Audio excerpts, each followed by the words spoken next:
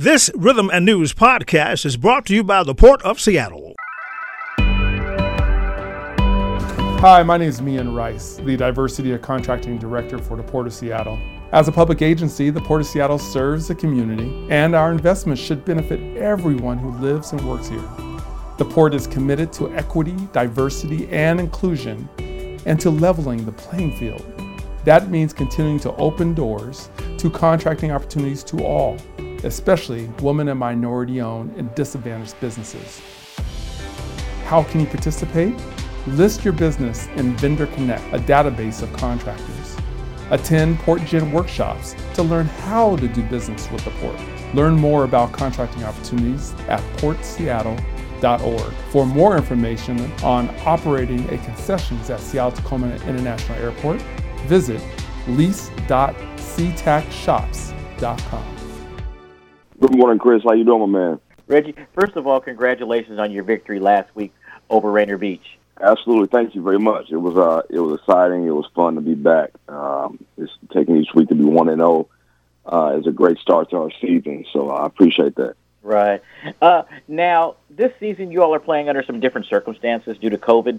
Players must wear a mask at all time, and more importantly, no fans in the stadiums at least for another week or two, and there's no playoffs as well. So it's a much different time and different season. How are the players and the coaches adapting to all this?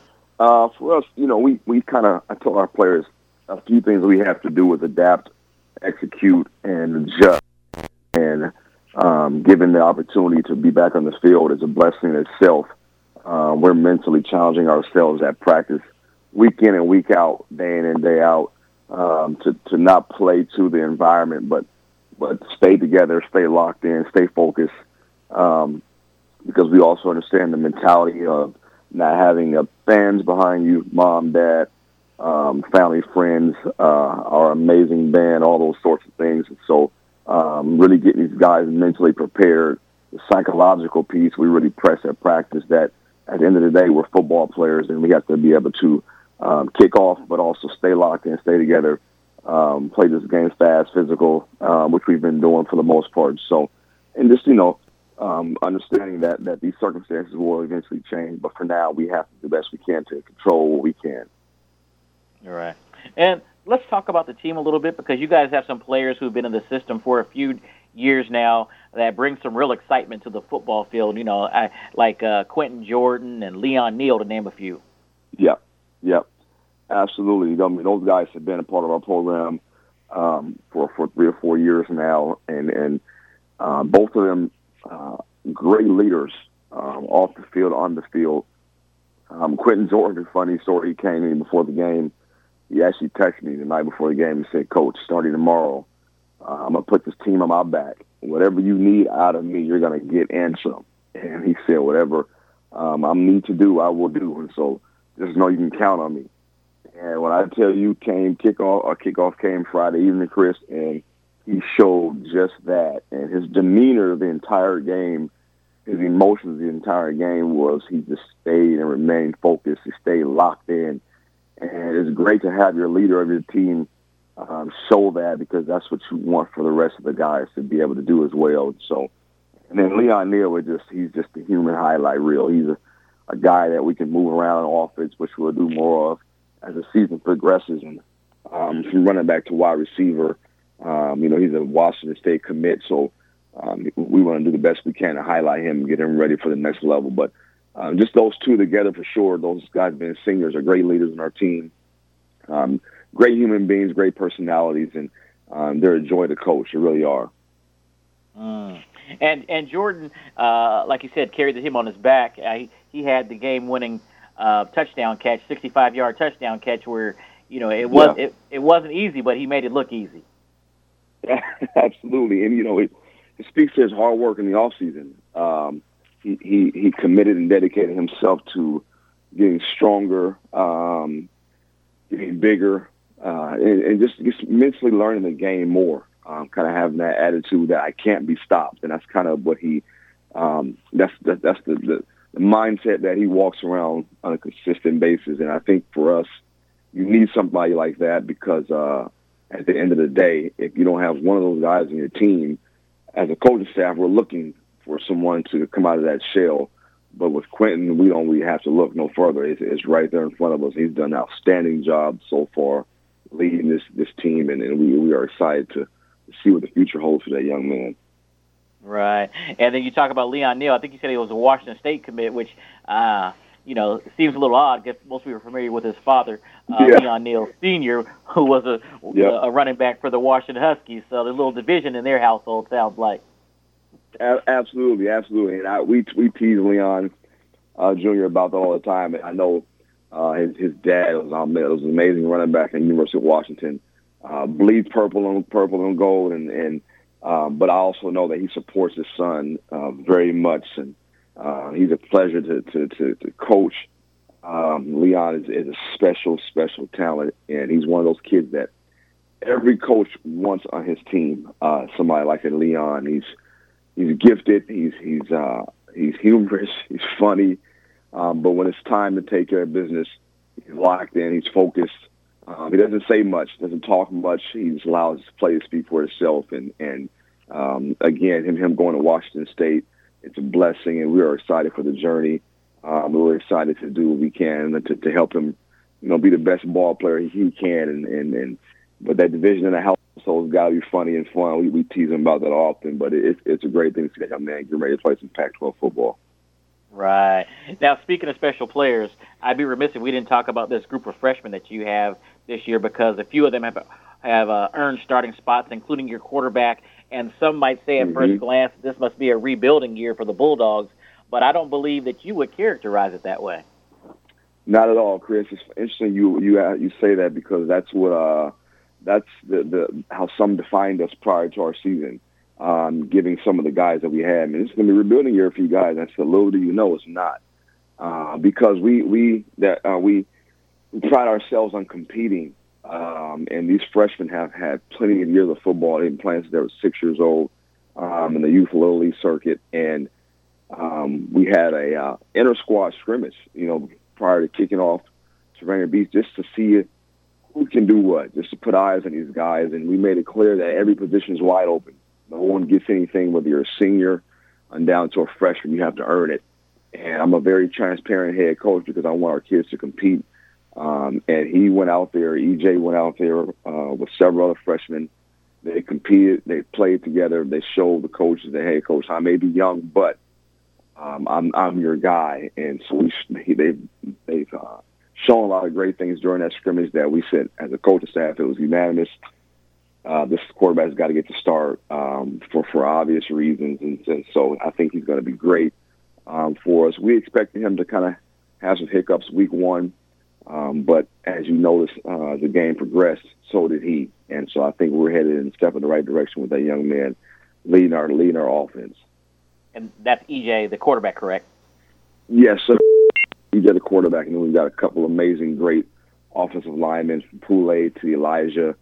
These guys are all freshmen. They all go up upwards of 285 to 10 size-wise, 6 feet to 6'3". And, I mean, those two young men were actually offensive linemen for EJ in youth football for the last 6 or 7 years. So they've got some history there and some familiarity with those three young men. And so we just found that out kind of recently, actually. So it's kind of exciting to see that those faces are back together, and so it explains why they're so successful. They had a great, successful youth Little League career as well, and so it's fun, to get those young guys out there, to get them going and get their motors moving early, and they're learning the game at a fast pace, and I think they're going to be really huge for us down the stretch. Now, Reggie, for those who have not seen the Bulldogs play but have a great interest in Garfield football, how would you describe this year's team to them, especially considering the Garfield football tradition? This year I would describe us as resilient, tough. We finished, and I think we showed that last week, that it doesn't matter how tight the game is. One thing we cannot do is fold. We can't allow anyone to dictate who we are or what we do. We've got to finish and play together, but most importantly, discipline. I stress that throughout the entire journey of my coaching staff. My coaching tenure here is that we've got to be disciplined, because a lot of teams, a lot of people look at Garfield High School as this athletic program, but we've got to be more than that. And so I pushed my team and challenged them on different ways of what discipline looks like, and I put them through a variety of different tests, even to this day, to increase our discipline in our team. And they've answered the prayer. I mean, they've answered the call, and it's been my prayer that we just help these young men transition from where they once were to where we can take them. And discipline has been a huge part of who we are, and we're excited to know that we're headed in that direction, but also more importantly, realizing that we've got a group of young men who have a stick-to-itiveness about them, and they showed that against Rainier Beach, and I was very proud, and I expressed that to them at football practice the following day, that you guys really stuck in that game, and you played together, you finished. We didn't allow adversity to consume us. We finished the game with a win, and so that's the head coach, what you want to see most out of your young team. Right. Now, Reggie, you guys have a very tough schedule this hyphenated season, starting this week, and with Seattle Prep. Then you take on all the top teams in Metro. We don't have to go through the names. People know who they are. Win, lose, or draw, your team will definitely be battle-tested and know the bar that they need to reach in order to be a top program in the state in the coming years beyond this football season. Absolutely. And we know exactly who it is. I try, I make sure I do my best to not even put too much pressure on our young men about whom we're playing. Because at the end of the day, we know we can play with anyone in the state. We know that the state championships, in the recent years has gone through these teams through Metro. So we're in the toughest conference in the state, is what I tell those guys. This historically, you look at things from O'Dea, Eastside Catholic, they've ran a table for the most part. So I tell us we get the opportunity to see the best and take it as an absolute honor to be able to play the best, and we challenge them guys week in and week out that everything we're doing is preparing, because our season as it progresses, as you just alluded to, is going to get a little tougher, and that's what you want. And so we don't want to peak too early. We're peaking at the right time. We're getting better each week, and just more importantly, teaching these guys to play together, play through it all, but to compete. And that's what I stress every single day is we're going to compete. I create an atmosphere at practice where you're forced to compete, and we're going to see who can compete and who can't. And the ones you see playing each week are the ones who compete during practice. Reggie, I'm going to give you an opportunity to speak directly to the community this morning before I let you go. And that would be, how can the Garfield alum, whether they graduated in 1951 or 2011, 2019, how can they be supportive of your young men and the program this year, especially given the circumstances you guys are dealing with under COVID? Absolutely. That's a great question. I think it's more really for us is just to not only keep us in your prayers, but come on by, stop on by. I know we've got our fence-off area, and our kids love to turn around and see alumni pop up. Even some of our old players have come, stay behind the fence, they've got the mask on, and just out there supporting our young men. They love to see that.